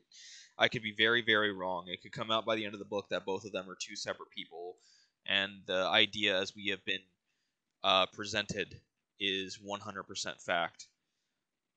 And I'm just talking out of my ass right now, but I do feel like it's a little more fun to think about that as we continue through the next. I think that's an interesting idea, but doesn't the some of the things that we've already run into where they talk about at least the editors they mentioned that. I mean, I guess it's possible for the editors to also be a fabrication, but they seem to be at least in somewhat of contact with Johnny. Like they'll they said that they'll say things like, "Oh, we reached out to Johnny for a comment on this, and he declined to elaborate further." Or they also mention go to look at the appendix for like, okay, this is Johnny's father's uh, what do you call it, obituary. And then there was also letters. They mentioned letters that Johnny's mother wrote to him at some point. That's something that I would like to look at later. I know I saw that in a footnote, and I was like, okay, well, I need to look at that. But I just wanted to keep going, so I didn't really look at it at the time. Maybe I should have, but I don't know. I'm inclined to believe that Johnny is real, at least within the context of the story. I think the idea of Johnny is real, but I'm starting to have doubts about the character of Johnny. Could be. I think we'll. I guess we'll have to keep going. But I just that is an interesting idea that Johnny does not exist. You become a Johnny truther. I think I've been a Johnny Falser. I guess that's a better way to put it. A Johnny falser. But so I guess if your postulation is then that Johnny is not real, then does that follow that Navidson and this whole thing is not real? Well, we're supposed to be questioning that ever since the introduction of the novel because Johnny himself is saying that he has no evidence to suggest that any of this is real, that this movie exists, and all that other stuff. Yes, that So is we're definitely supposed to true. have skepticism about Navidson already. Yeah. I guess what I'm saying is, yeah, that I think is that we're getting back to what my initial question was, is like, so you are saying that you don't think that any of this the Navidson business, none of it happened, even within the context of the story. Um, I'm gonna say maybe, but I think it is irrelevant because I think the more important question is can we truly trust that Johnny Truant and Zappano are real?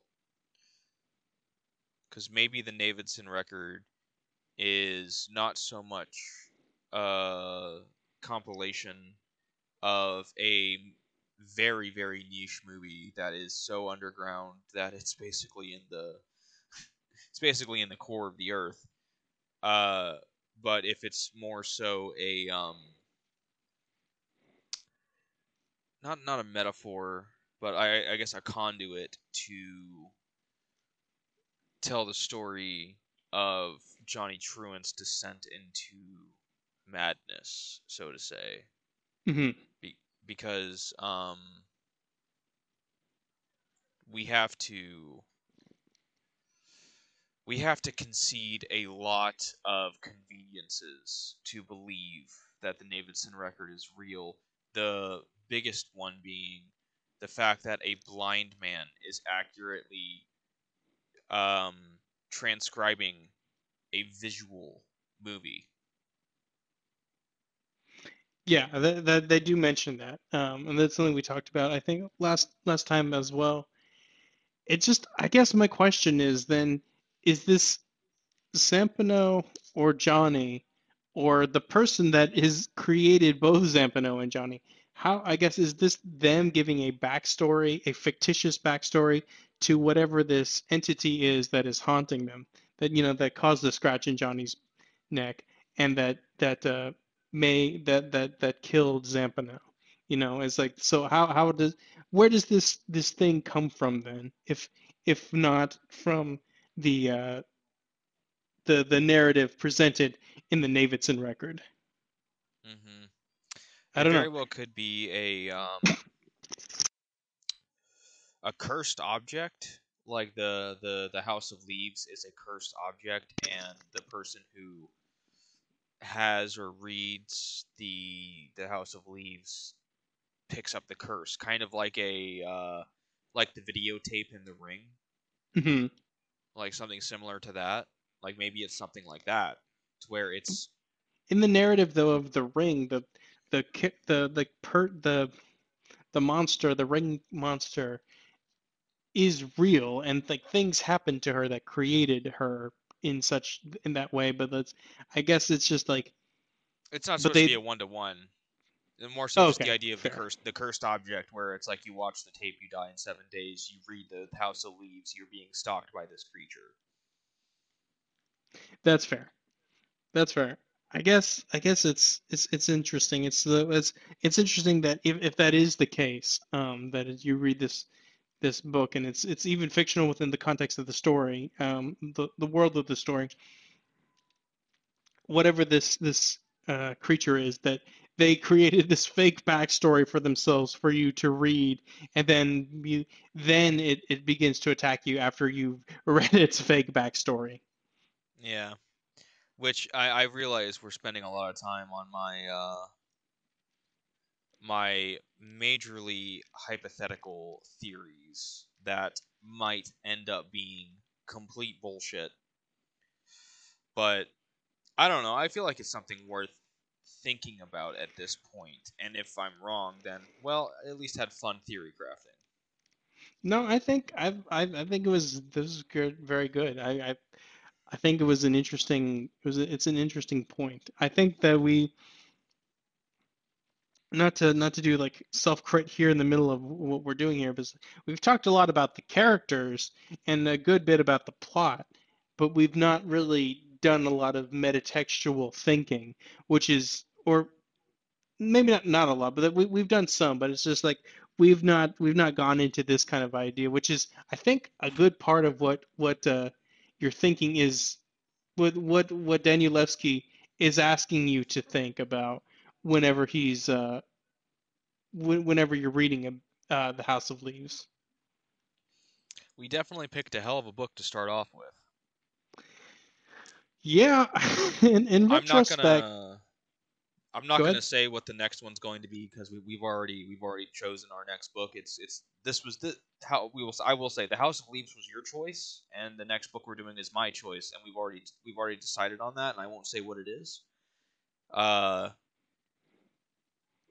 I definitely think my book is going to be a much more casual discussion kind of book, where it's just us talking about hopefully how cool the book is. Neither of us have read it, so we'll see. But yeah, we definitely picked a very, very like metaphysical, deep, and just intricate book where I don't think we are supposed to take anything we're reading at face value, and it warrants deep discussions that may not lead to anywhere, just like the hallway. And we're just kind of left scratching our heads, being like, "Well, I don't know. I guess we'll just have to keep going and see." Yeah, I think that is something that Danielewski through Johnny has even said a couple of times. Um, I think that's, but I think you're right. I think we really jumped into the deep end, starting with House of Leaves. Yeah, but I will say, one thing that I think has been really great about this, about us doing this, is that whether or not it's true, that whole theory I came up with, Hmm.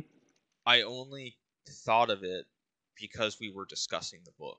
So if I was just reading it on my own, I don't think I would have gotten to a mindset to where I would consider things like this.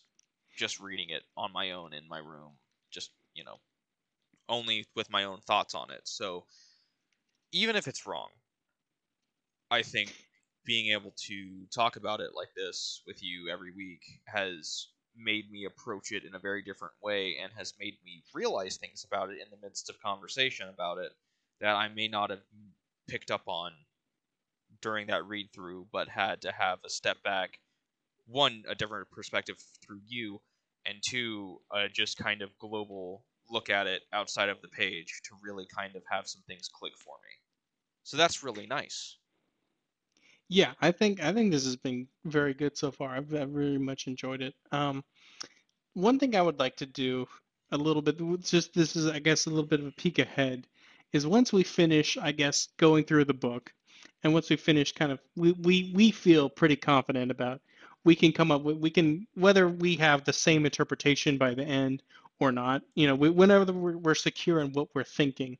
That's something I would like to do, is like kind of maybe do a little research of what is the broader reading public, people have read through this book, what do they think is going on, and I would like to see, I would like to compare how, wherever we end up, um, with what the consensus is, and or if there even is a consensus, and I guess, maybe some, I'd like to interface with that a little bit.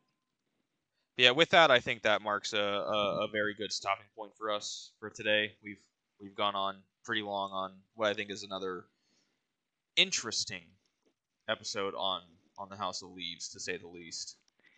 Yeah, I think this is, what's funny is, to me, sometimes it doesn't feel like we've gotten very far, and I think this is just the nature of talking about this book, is because you can go down these innumerable hallways, if you will, but it's just like you feel like it's, I don't know. I feel like we could talk about this book for a very long time, but I think we've actually made some good progress here. Yeah, I feel like this book is the 5.5 minute hallway where you read it and you're like 5.5 minutes, and then you get into it and you're like, oh, there's like an endless staircase to explore down here. Like, what am I doing? There's an endless staircase, and for some reason, animals can't pass through it. Yeah, yeah. Yeah, it's just, we've hit like, I think, ballparking it in terms of like raw content. We've hit like 4 hours worth of discussion for this book so far, and it's only 100 pages worth. And even then, we haven't covered everything that's happened in those 100 pages. It's a very dense book. Dare I say, it's the inverse Skyrim. It's yeah, it is very dense. I don't know. I don't know how many more episodes we'll be able to, like, if we're doing four, we've got 4 hours in like 100 pages, and this is 700 pages. Well, I think that starts to get a little bit. I don't know. I think. Yeah, I think Go I ahead. think we're on the threshold of when we start getting the wonky pages where I think honestly in terms of raw content we're probably somewhere in the ballpark of like a third of the way through. That's purely a guess because it is about to condense in terms of how many words we have left in this book and how many pages we have left in this book. Because I just kind of did like a where you just you just I've just did like a little scan through the pages where I just thumb through the book, and yeah, we're about to hit that point where we get the weird formats and maybe one or two words on a page. I saw one where it's a literal blank page. So I think our pace through this book is about to exponentially jump up, and I would not be surprised if by next week we're talking about things that have happened on page 2 or 300. Yeah, well, wherever we end up landing, I'm looking forward to discussing that again. Yep, I am too. This has been a lot of fun, and I look forward to doing more of this because this is really, I think, one, it's helped me read more like I wanted it to do, and two, it's really helped me approach a book like The House of Leaves differently than I would have, like I said. So I think this has been a very, very net positive for us. Yes, absolutely. And I'd like to thanks everybody that's listening, and I guess we will see you next time. Yep. See you next week.